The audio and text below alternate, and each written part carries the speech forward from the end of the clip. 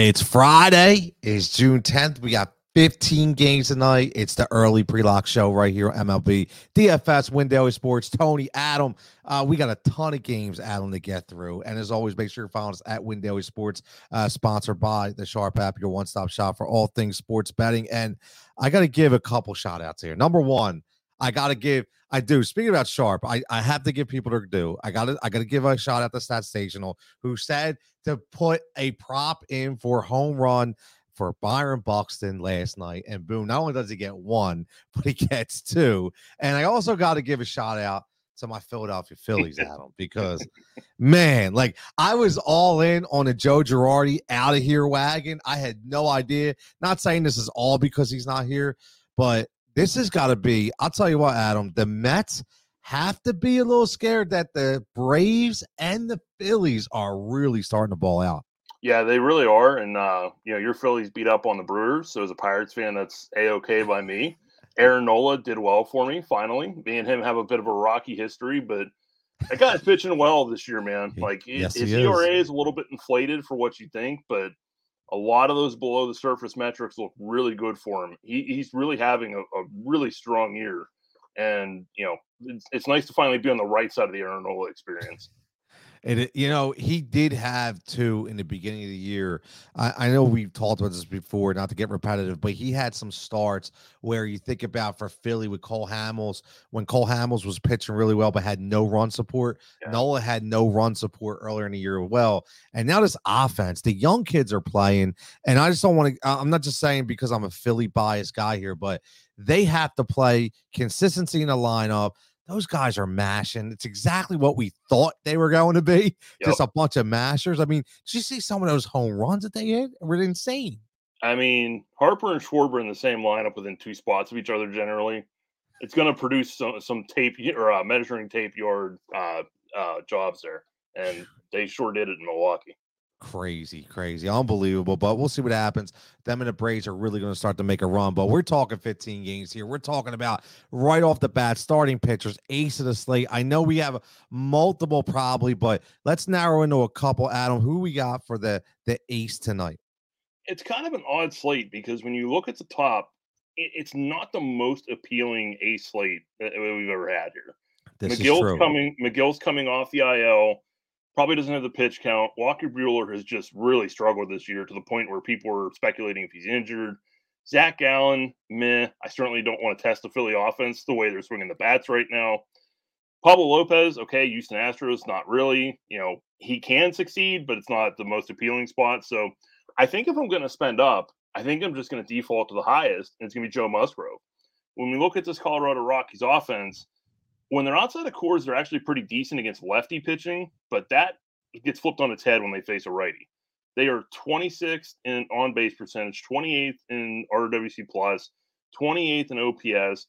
They don't strike out a ton at 21.7%, but even still, you get them out of Coors, they're just not the same offense, and Musgrove's just having a really strong year as well. And they're only 17th against the slider. That is Musgrove's main pitch.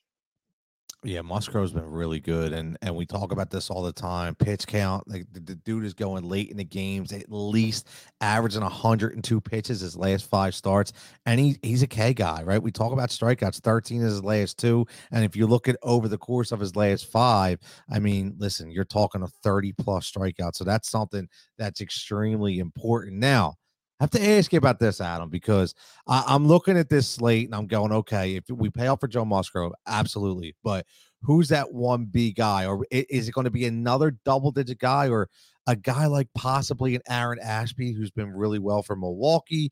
Or is there anybody else that we can kind of punt to for a 1B? So I do like Ashby a good bit.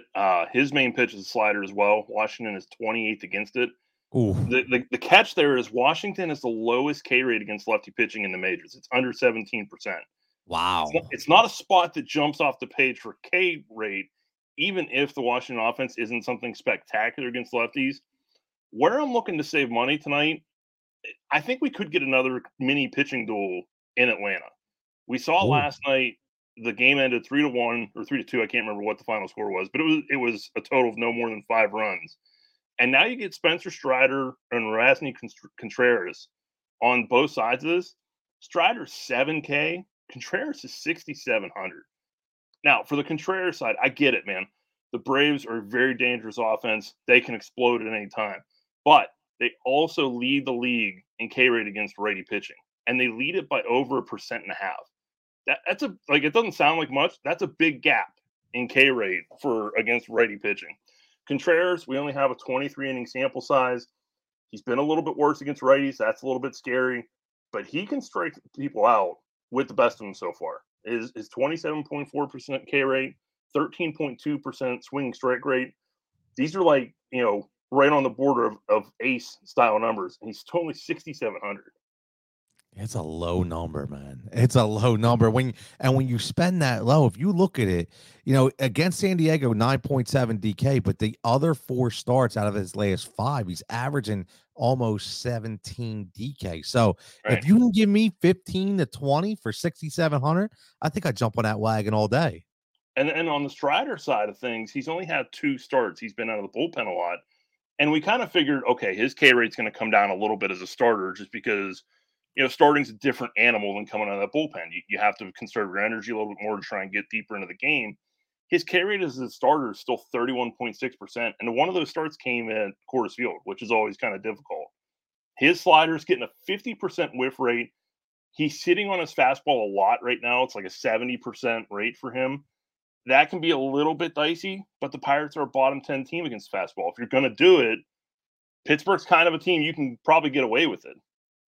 I like that a lot, especially because you just talked about going deep into games. If you look at it, first start, he's 72 pitches, then he goes up to 87. If you 90, 95. Right. You know what they're trying to do, right? Seeing where they're going to stretch them out. So this is a really good spot. I like that. So a lot of value there. Like Adam said, it's an interesting slate. Now, how about on the other end, Adam? What's that one pitcher we told him the gas can and got it? We're going to attack with the bats. That would be Mr. Elvin Rodriguez from the Detroit Tigers. Again. We've been talking about the Blue Jays quite a bit this past week, in part because they were so cheap and they had been cold for a while. The prices came down. Listen, they're expensive now. They're back to where they should be, but it's kind of hard not to want to go after them. I mean, you get the Detroit pen on top of everything else, but while Rodriguez is in the game against righty hitting, his FIP is over 7. His xFIP is approaching 6. His home run per 9 is approaching 3, 17% K rate. Nothing like he can't miss bats. Lefty hitting has a home run per 9 over 4. Both sides of the plate are in play here. And the one way you can hopefully stack up the Toronto bats, they called up Gabriel Moreno, their prized prospect as a catcher. $2,000, baby. Ooh. We love those stone minimum punts. And especially at the catcher position. Yes. They haven't confirmed he's going to be in the lineup tomorrow. They said he will make his debut sometime over the weekend. Hopefully he's in there tomorrow because if he is, he's in my lineup. No doubt. At AAA, he's hitting 324. His K rate's under 18%. He's 356 WOBA. I'll take that against Detroit at stone minimum salary all day. I like that a lot. I do. And if you throw him in there, if he does start, you throw him in there at $2,000, and maybe you throw Gurriel in there at 3,200, and then you could still get obviously Vlad at 5,400, even Springer at 57 or Bichette at 56. Yep. So you can get 2 of those guys in there, get a little different with those value guys. Now, speaking of those stacks, Adam, what's your main stack going into the night? So it'll probably be the Jays, but we can also turn to the Rays as well. And that's another spot where we can grab some value. You look at Devin Smeltzer, he's another guy that's not missing bats, 12.5% K rate. That ain't going to cut it in the majors too long. He hasn't really gotten beat up, but his xFIP is 4.64. It's just a matter of time. And then you get guys like Manuel Margot, Bergeron, Yandy Diaz. Okay, maybe I don't want to play Yandy Diaz in a J stack if you don't want to give up the third base spot. But a guy like Bergeron is going to fit perfectly. He plays second and short. So if you're not going to play Bo Bichette, you can put Bergeron at short. You can hopefully put Moreno at catcher. That's only $4,200. And if you're using one of the cheaper pitchers that we talked about, all of a sudden the rest of your lineup is pretty wide open to kind of play who you want here.